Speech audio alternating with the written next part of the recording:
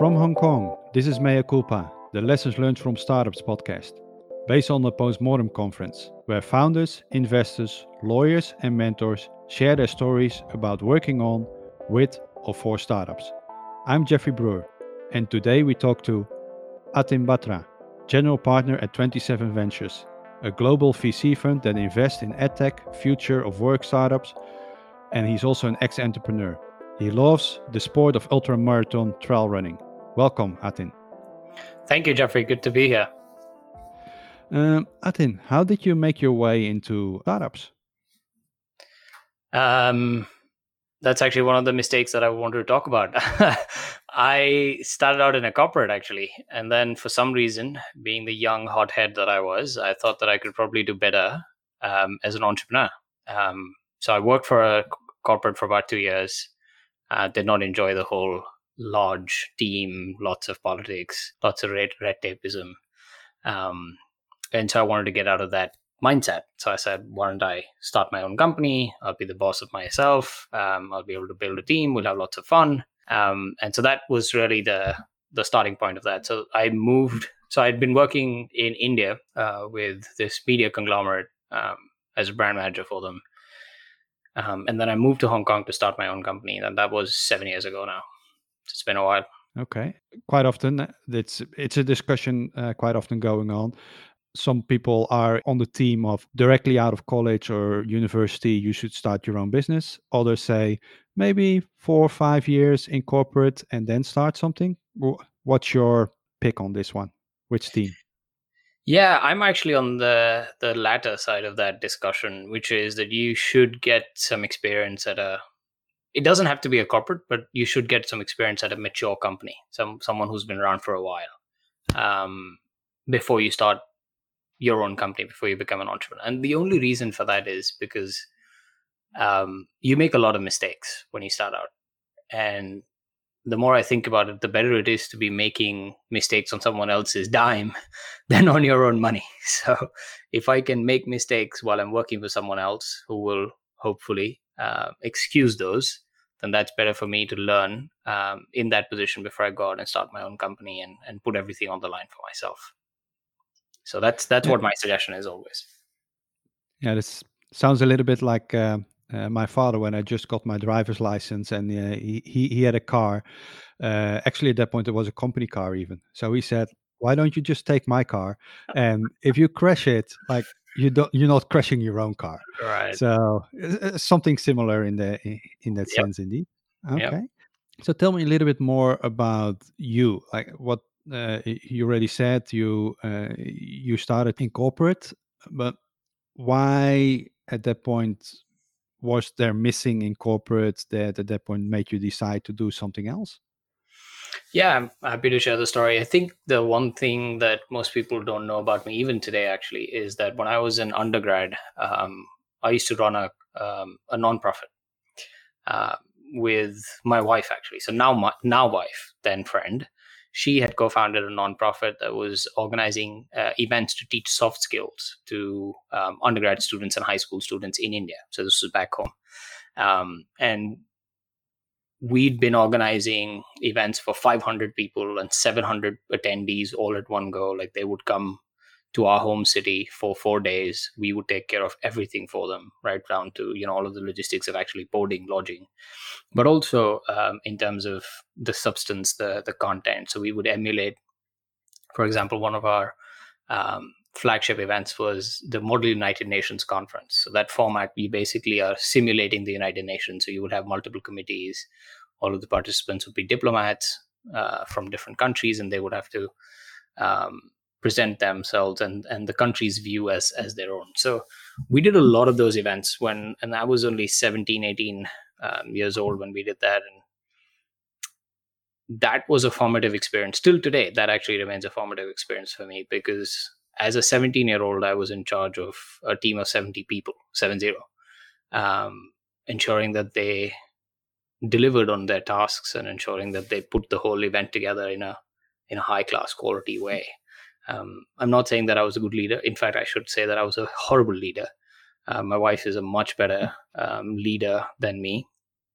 But that really taught me a lot of things about being a leader, about building a team, about building a culture, and the there are two feelings that I took out from there are two learnings that I took from that experience. One was the fact that I could, if I wanted, build anything from scratch. I didn't have to build on someone else's work. And the second was that I could make an impact. So even the smallest of actions that I was taking in that scenario, in that situation, they were having huge impacts, not only on the outcomes in the moment, but also 10 years later. So in fact, funnily enough, we're just celebrating one of the couples that got together in that event 12 years ago is getting married tomorrow. So we've been celebrating this entire week. The fact that they met because I was a horrible leader and I fired someone and then brought in an ex person to replace, and then that person sort of fell in love with this woman and now they're getting married tomorrow. And it's just an amazing story. But the impacts of some of our decisions live for so long that in this particular case, of course, it ended up being a positive result, but it could have just as easily been a very negative result for us. And so one of the things that I learned, as I was saying, was the impact that you have, far-reaching consequences. You should really be mindful of that. So that was sort of the start of me wanting to be, I'll again use a cliche, but master of my own destiny. And so after B school, I got an opportunity to work for a large company, so paying a lot of money. I said, why not? Let's do that. Did that. And then through the period of working for them for about 2 years, I kept going back to those experiences of undergrad years, of actually building those events and the nonprofit myself. And I did not enjoy the lack of agency, the fact that I could not choose to do what I thought was in the best interests of the company, of the product that we were building, and that I had to sort of follow what someone else was presenting, even though in my mind they was a little disconnected from what was happening on the ground. And that was just I'm a very positive person. So for me to start having those thoughts means there is definitely something wrong. And so I just knew that I had to get out of that situation, which is why I said, let's just start something of my own. I mean, I've done it before. I should be able to do it again. And so I went out and became an entrepreneur. Okay, so you were working corporate. You decided to do at that point something for yourself. Did you prepare for that in the sense of like, hey, I want to set some goals for myself. I'm going to do this, and also at that point answer what it was. But I'm going to do this, and in 12 months or 16 months, I want to be there, or I want to become somewhere there. And at that point, did you give yourself a particular runway, saying, I saved up, this is the amount of runway that I have to make this work? Or did you just go in there unprepared and just started working on that? So I did prepare a little bit, in the sense that I started. So the company that I was going to found was a digital marketing agency. So before I jumped headfirst into that, I did freelance for about 3-4 months, built up a client portfolio. I had a book of business. So that was a steady client flow into the company before I actually left my job and then started working on this full time. So in a way, I was prepared. But in another way, I wasn't, actually, because I did not have any goals for myself. In fact, my only goal was to keep running this business for as long as I could. I don't think the thought never entered into my mind that I would fail and that I would have to go back to maybe finding a job or doing something else. That's something that is a personality trait for me. I've just never been the kind of person who thinks about failure. I'm much more of a go all in and we will definitely succeed, very optimistic about that.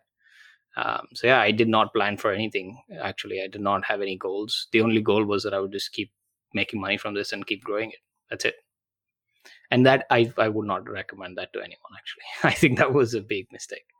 I would not recommend that to anyone. So doing that, you just started. How did it end that venture in marketing? Yeah. So that was the the other big learning that I had from that experience, which was sometimes entrepreneurship means doing things you don't like. Building a business doesn't only mean working on, so for example, for me, it was I was building a digital marketing agency, but it didn't mean that I was going to be working on digital marketing all day long. In fact, a large portion of my day was either spent in personnel management because I had a team of 5, or it was spent in business development. I was doing sales pitches, or it was spent doing financial accounting. So there are just so many um, areas of administration for a business that you have to take care of when you're the head of the business. And so I realized very quickly that there is a disconnect here, and that I love the substantive part of building the business, which is actually working on the digital marketing and the brand building and all of that. But I did not enjoy the admin parts of it. And yes, I could have hired someone for it, and I looked for and I tried to, but it just never worked out for me. And so at some point, I just again got into this negative mindset where I did not enjoy what I was doing. It was not fun. Um, and I decided that I had to try and make a change and find something else to do. Fortunately, at that point, I had friends in the ecosystem, including yourself and a lot of other people here in the Hong Kong tech startup ecosystem. Um, and someone recommended my name to a corporate accelerator. So, which was it's an accelerator that is used to be run by Swire Properties, which is a huge conglomerate here in Hong Kong. The accelerator was called Blueprint. They were looking for someone to lead the accelerator. They were looking for someone with connections in the Hong Kong startup ecosystem, someone who could mentor and lead the program. One of my friends recommended my name for it. The process just went by really quickly. In fact, I think it was from first interview to offer in about a month, or maybe even less. And at that point, I was already in the process of winding down my consultancy, so it just made a lot of sense to actually make that switch.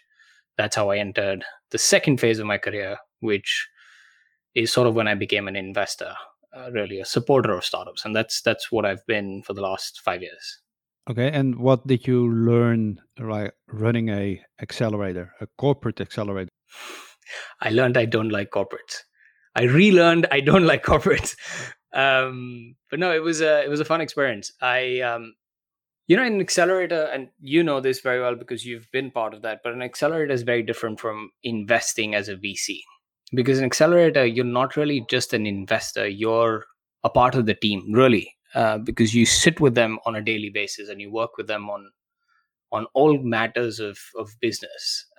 And really, sometimes it also used to happen that one of the companies was short staffed at a particular point of time, could not really handle the workload, and I would just have to pitch in. I would actually sit with them, answer customer support emails, or I would sit with them and write up the Facebook posts. So I've done all of that, and that was an eye-opening experience in another way, because again, I learned supporting startups does not mean just investing in them and letting them be. Sometimes it also means that you have to actually get down into the ditches with them. And that had always been an ethos for me, but it was really drilled into me again through that experience.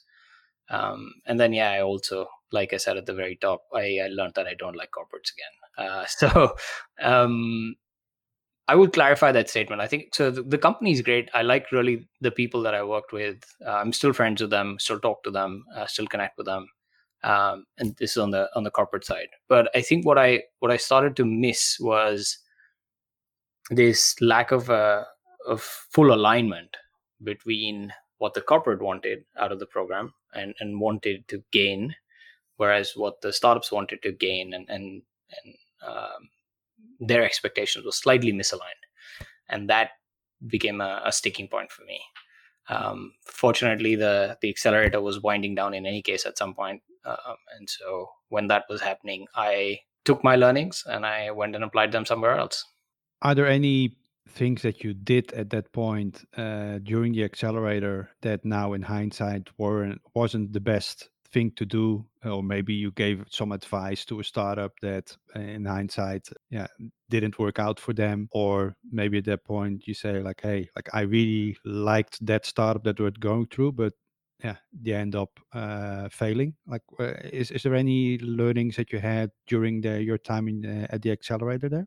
Oh, lots. I learned to be an investor through that experience of being the head of an accelerator. Really, many times I sort of actually let me rephrase that. I learned the art of being an investor from the experience of actually running that accelerator for sure. Some of the things that I learned were, once again, back the team more than the business. Really, I over the period of a year and a half that I worked with that accelerator, again and again, the companies that were not doing well or that I wasn't able to help out to the fullest that I had wanted, I kept noticing the same theme over and over. And the theme was that there was something off with the founding team. Maybe it was a culture misfit. Maybe it was they were not getting along. Maybe it was just ego, and there is a lot of that in human nature. And every time that kind of a situation arose, the company would spiral downward. They were not doing well. And so that experience drilled it into me that if you're investing in a business, you're investing in the team, and that has to be the topmost criteria for you. In terms of advice that I gave to entrepreneurs, yeah, definitely. I mean, there were some companies where I advised them to go after a consumer market instead of a B2B market, which was completely wrong because their strengths, the team's strengths, were much more suited to an enterprise market. So that was a misjudgment on my end. I should not have made that suggestion. There were times when, so this is back in 2015, the economy was fairly okay, but there was also, at that point, if you remember, the Hong Kong startup ecosystem was sort of trying to shift towards China instead of being international, usually broadly international, but now shifting towards China. And I let my personal judgment and thoughts on that cloud the advice that I would give some of the startups, where they kept asking, well, should we also go after the Chinese market? And I kept saying no, because I thought that the global market was much bigger, and that's what they should be targeting, which was wrong, because the mainland Chinese market is so much closer from a cultural standpoint to the Hong Kong market that if they were to actually make that leap across the border, they would have been very, very successful. I regret that highly, actually. And I've said this to the founders themselves. I've called them up and said, I'm sorry, I made a mistake. But yeah, I mean, there's lots of stories. I mean, I had 30 different companies that I was working with on a very, very close basis. So there are bound to be like 100 stories. So we don't have enough time. It's a little bit like a previous podcast. We also talked about mental whiplash. Mm-hmm.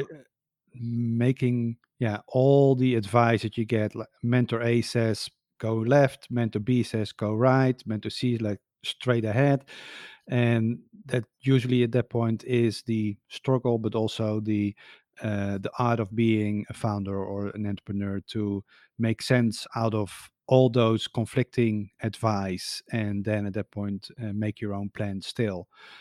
But that is fair. But I will say something, Jeff. There are two things that I learned specifically in respect to the comment that you're making. There are two things that I learned. One is there is responsibility on the mentors also. They should, and this is what I've tried to imbibe since, even though I'm not great at it even today, but the mentors should take into account the circumstances of the founding team of the company when they give their advice. A lot of times mentors just spout these generic statements. Oh, B2B is better than consumer. But what if the founders are better at consumer marketing? Right? So I think that responsibility lies on the mentor's shoulder, that they should rethink all of their assumptions in light of the founding team and their situation. So that's one. The second responsibility that I think the mentor should bear is the fact that you should also never try and force your advice on someone. What the mentor should also do is leave their ego aside and say, this is my advice to you, but you're the best decision maker, so you make your decision. And irrespective of whatever decision you make, I'm still going to be here by your side. A lot of times what happens is mentors give advice and say, well, if you do this, if you agree with me, great, I'm here. If you don't agree with me, then I'm not an advisor, I'm not a mentor anymore. And that's not fair. You're basically blackmailing the founder into following. And not every founder likes confrontation, right? If it's a nice person who doesn't like to argue, maybe they just go with your advice, and that screws their whole company up. One of the things that a lot of investors, I don't think I've realized yet, but are certainly starting to talk about it, is you as an investor, or in this particular case, a mentor, you're diversified, right? You're working with 10 different companies.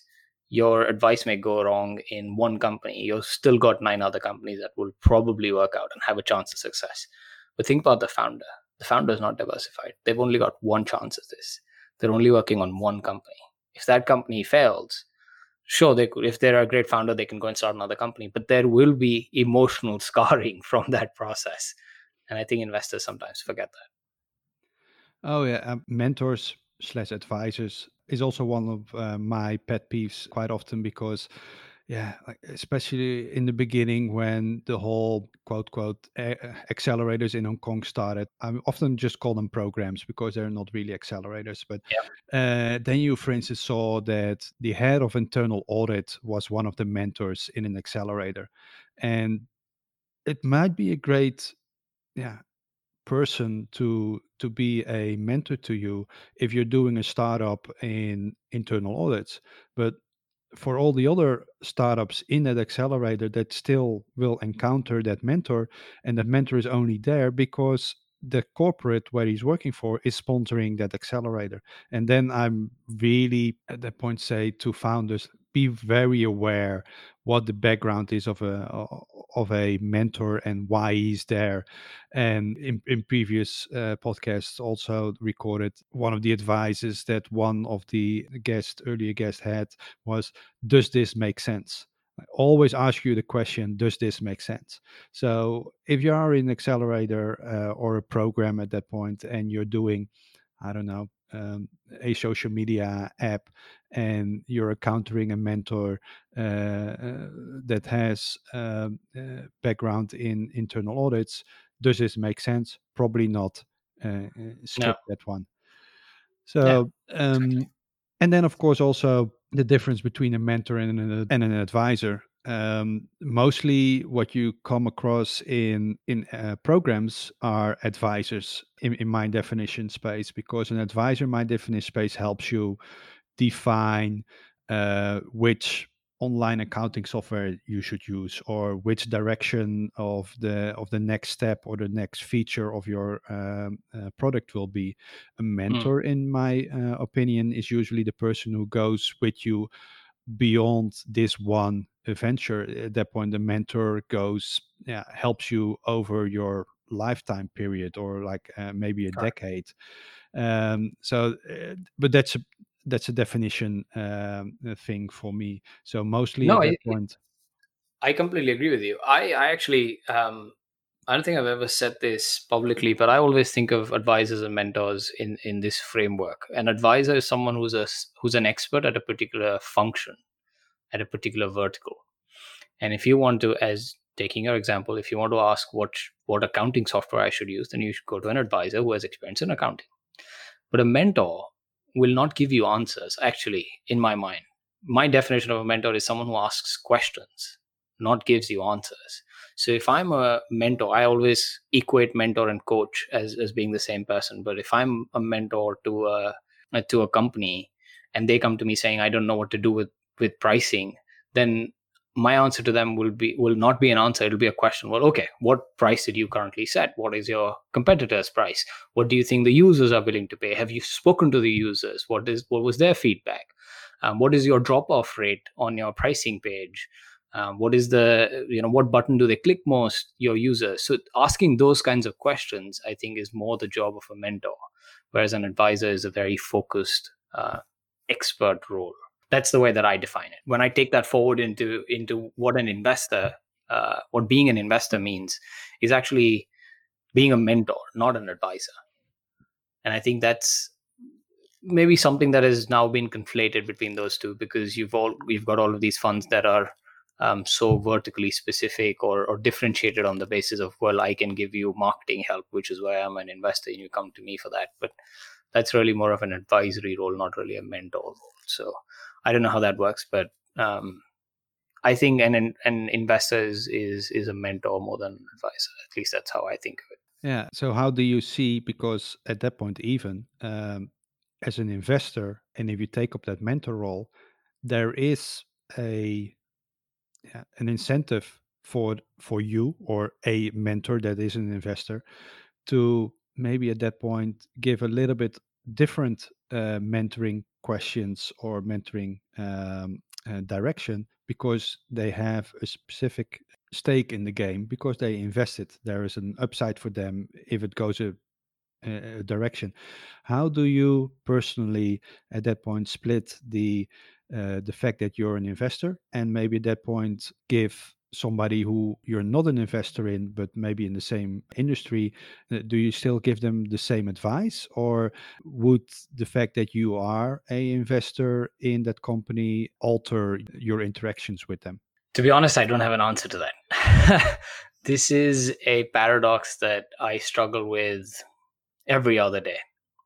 I think being an investor, you always have exactly the situation that you mentioned, which is you could give advice that would be commercially useful for the company, but may not be uh, the right piece of advice. But it'll maybe increase the value of the company, and you as an investor will give that advice. Or else you have the fair way of giving a piece of advice that may or may not increase the value of the company, and you could always have this choice. In fact, I'll give you an example. So this is one of my portfolio companies. This happens so often with us. One of our portfolio companies is raising a bridge round. Now, as an investor, if you believe in the portfolio company, you want to take more stake. You want to double down, right? If you want to take more stake, you now have two options. One is you either convince the company to let you invest at a lower price. Maybe it's equal to the last round, because as a financial investor, that's in your favor to be able to invest at a lower price, despite the fact that you're investing 2 months after or 6 months after, thereby having de-risked the investment a little bit. But the paradox to that is, as an investor, you also want the company's valuation to go up, because that's how they can then go out and market themselves to other investors. You will also be able to use that as a marketing play when you go and speak to other people saying, well, one of my companies has increased their valuation. And so that is a paradox that we come up against every 6 months, I'd say. Every single one of my companies has gone through this. I love the company, I love the founders, I love the business, I want to put more money to work. But as a financial person, as a financial investor, I have to think about how do I get the lowest price, right? But as an investor, I would want that valuation to go up. So I don't have an answer to your question. I think what I've tried to do so far is to be fair to the investors. To be fair to the entrepreneurs. In my mind, every time such a question has come up, I've always kept this mantra, which is do what is beneficial to the founder. Because you are an investor today, you may not be an investor tomorrow, but you do want to be a friend to the founder for life. Because if you're investing in someone, you're investing because they're good, and you want to maintain that relationship. So in my current fund at 27 Ventures, we've got 6 portfolio companies. We've got about 10 different founders. Every single one of them I would consider a friend that I want to have for the next 50 years of my life. All of them, every single person. And so if that is the guiding principle in your mind, then I would do what is fair to them rather than taking a decision or forcing a decision that harms them in the long run. Yeah, I can understand. It's also I think very depending on the source of the money you're investing in. Like me as a angel investor, it's my own personal money, and I have a different view on that. Of course, when I encounter something what you said, like a bridge round or something else like that. While at that point, when you're a VC, you have LPs, and they want also maybe for your next round, you want to show return on investments and better valuations for raising your next Yeah, fund. So I can exactly. definitely understand the challenge there when doing those kind of things, because yeah, you want a higher valuation, so at that point you can also raise your next round better. Talking about that, is that what, if you look at that right now as an investor, what is advice that was given to you in the past that you said, yeah, I hear that often, but I don't think that's good? Actually, it's what we were speaking just recently, which is what we were saying is that as an investor, you often have this choice of doing what is right for the founder or doing what is right for the fund. And in most cases, people will advise doing what is right for the fund, because they say that, well, if you do what is right for the fund today, then you'll be able to raise a second fund tomorrow, and then a third one after that. Um, and I've had this advice spouted at me by multiple of people. Um, the way that I look at it is, there has to be a way in this world uh, to do well while actually doing some good or being fair. And so the way that I speak to my LPs is, I tell them that, listen, we will definitely strive our best to make a financial return for the fund and for you as investors.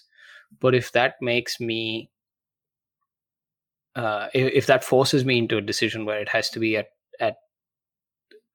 harm to the founders, then I will have to make a decision in that situation, which you may or may not like.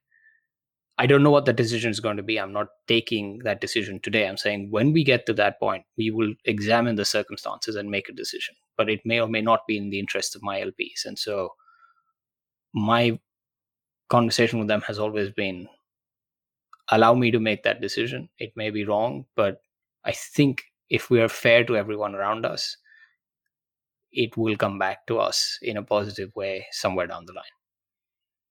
And maybe I'm sure this doesn't endear me to a lot of LPs, but maybe that means that I don't raise a second fund, and that's okay. Perhaps I have to go back and once again find another job, but um, I value the relationships. I value the relationships with the LPs as well, actually. And so with my LPs, I meet with them every single month. I don't think a lot of fund managers do that. I meet with them every single month. I give them an update, a very detailed update on what's happening with the fund, what's happening with the investments. I make sure that that relationship is alive and well and positive. But I also want to make sure that they understand that our primary stakeholders have to be the founders, because they're the ones who are creating the value for us. And if they stop creating value, or if we impair their ability to create value, then that's a huge negative for us as the investors, both myself as well as the people who've invested in the fund. And what is the most valuable advice, or the most advice that most resonated with you that you ever gotten in your working life, or maybe even beyond that? The best piece of advice that I've gotten is actually from my father, who I believe was quoting a Bollywood movie, by the way. But his advice was, whatever you do, you must try and be the best at it, and that's the best. That's the only thing that you can try and do. And so I always look to him as someone who has such a brilliant work ethic. Um, I always joke that if there was a way to actually calculate goodwill in the intangible sense of that goodwill, if you could actually calculate that, then I'd say that I think that his emotional goodwill is much higher than all of the financial returns that he's earned in his life as a salaried employee or now as an entrepreneur. And so I always look to him to learn that from him, and that's his advice has always been, be the best of what you do. And so I try and emulate that. I don't think I'm close to being it, um, but hopefully I'm taking half a step every day towards that goal of being the best at what we're doing. Okay. Now you're an investor. You have experience as an entrepreneur, but you're also a ultra marathon runner. how does the ultramarathon running influences your investment decisions? Like, are you before you make a decision, you go for a 100K run and then think about it, or how does that work in your personal decision making process? Yeah, I don't think I have to go for 100K every time I make a decision, because I make a decision every month. So I hope I don't have to do 100K every month. But no, this is a funny story, but I only started running, like any kind of running, not only ultra marathon running, but any kind of running. I only started running in 2016. So it's only been 4 years.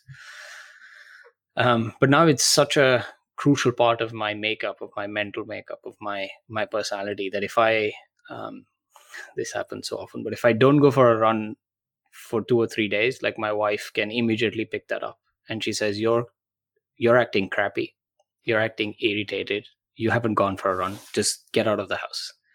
And she says this many, many times. If I haven't gone for a run for 2 days, she'll basically come back home and she'll say, oh yeah, you're irritated, go for a run, and when you come back, we'll talk. And it's become such a huge part of me staying sane. And I genuinely have learned so many lessons from the sport of ultramarathon running that I bring to my work. The most important is actually just discipline. To be able to run 100K, and lots of people do it on a regular basis. I have lots of friends who do that. But for me, to be able to do 100K even once a month means that I have to train a lot for it. And I'm a lazy person. I'm a lazy person. If you give me the option of sit on the sofa and watch TV all day long versus go run a race, I would probably pick sitting on a sofa any day. But the fact that I set these goals for myself, saying that I'm going to run this race and it's 100K, and I know that it's going to hurt if I don't train, so that sort of pushes me out of my comfort zone, and I just have to do it, which is something that I now bring to my work, and I advise my startups with the same. I give my startups the same advice, my founders the same advice, saying that, listen, sometimes you do have to set goals, because otherwise inertia will not let you do certain things. But no, that discipline is very important in any business. And so I've learned that from running, and I've tried to bring that to my work. Another thing that I always pick up from ultra running is knowing the fact that you will always have ups and downs, and there will be a point in time where you hit a wall.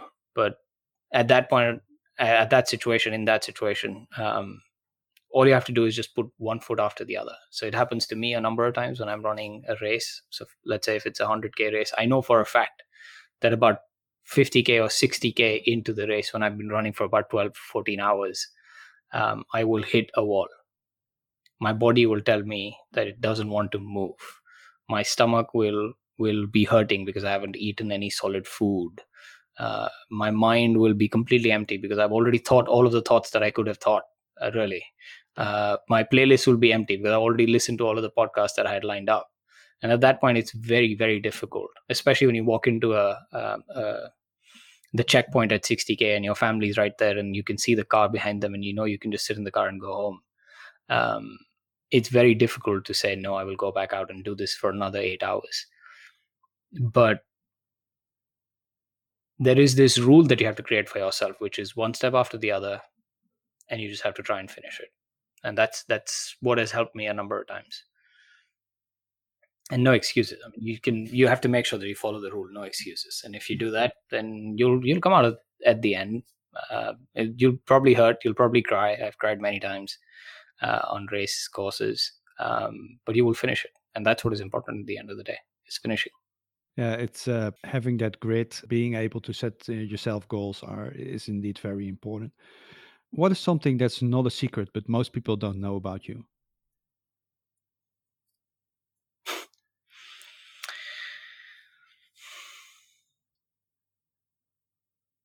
I don't know how to answer that question. I'd like to think that I'm an open book. Okay, this is what is a secret, but a lot of people don't know about me, is that I was a theater actor for many, many years. And I this is embarrassing, but I wanted to be a theater director when I grew up. So I wanted to actually study to be a theater director. And I don't think a lot of people know that about me today. But yeah, in fact, that's how my wife and I met. We were part of a theater group. And we did, we used to perform plays for public, for a paid public back home in India. We did that for 3 years, all in, every day. So yeah, theater was a large part of my life at one point. Sadly, it isn't anymore. I would like to, but just don't have the time. I quite often do actor workshops to help me also with my public speaking. Mm-hmm. I love to do it. I'm not an actor. I have no intention of becoming an actor, but doing on a regular basis, for instance, like a weekend or like 3 days acting workshop, having scripts that you have to practice, Yep. working on that really helps me with presentation, with public speaking, with just remembering things, being more secure, self-confident when you're standing on stage. So I can also understand that, and that's probably also maybe helped you in later stages of life when you have to give a presentation or that kind of thing. Yeah, absolutely. And I think it breeds this it breeds this sense of self-confidence, which is so important, because you go through this process of learning a script, and then you deliver it on stage, and you know that you've done a good job, or at least you've accomplished the task of being able to deliver, a script. It gives you a lot of self-confidence. It really instills self-belief in you, so which is always going to be helpful. Why not? If there's one thing you want people to take away from this talk, what is it? I have, over a period of time, realized that in business, as in life, relationships matter. And so that is the one piece of advice that I would give to everyone, is to never turn your back on relationships. Never take actions that sacrifice your relationships, or you put your relationships in danger. Always remember, your friends and family are really the ones that will help you through tough times and will be there when you need them. In the current situation of the virus and the lockdowns, actually, I'm hoping that people have realized that even more, because now they realize what isolation can do to them, which is why we've got all of these virtual Zoom happy hours and Zoom bar mitzvahs that are happening all over the world. And I hope that people take that lesson and keep it in mind even when we get out of this situation, because we will get out of it. I mean, this is human ingenuity at work. We will find a vaccine. We will defeat this virus. We will move on to the other side. But humans also have a propensity to forget lessons. So I'm hoping that we don't forget the lesson that our friends and family are important, and relationships are important, and don't ever don't let them don't let those relationships decay. Make sure that they are well and alive. Okay. I want to thank you for your valuable insights and sharing of your lessons learned in startups. No, thank you so much, Jeffrey, for having me. It was fun. I also want to thank Mizuho for sponsoring this venue for recording for the listeners. Although the rating system of podcasts is hideous, if you like this Mea Culpa series, you can rate this podcast with 5 stars as a motivation for the makers. Also, if you have anybody that you want to hear on this podcast being interviewed, let us know. Contact details are in the show notes. This is Jeffrey Brewer, and normally I would say go out and build something meaningful, but in the current COVID situations, I would say just go and build something meaningful.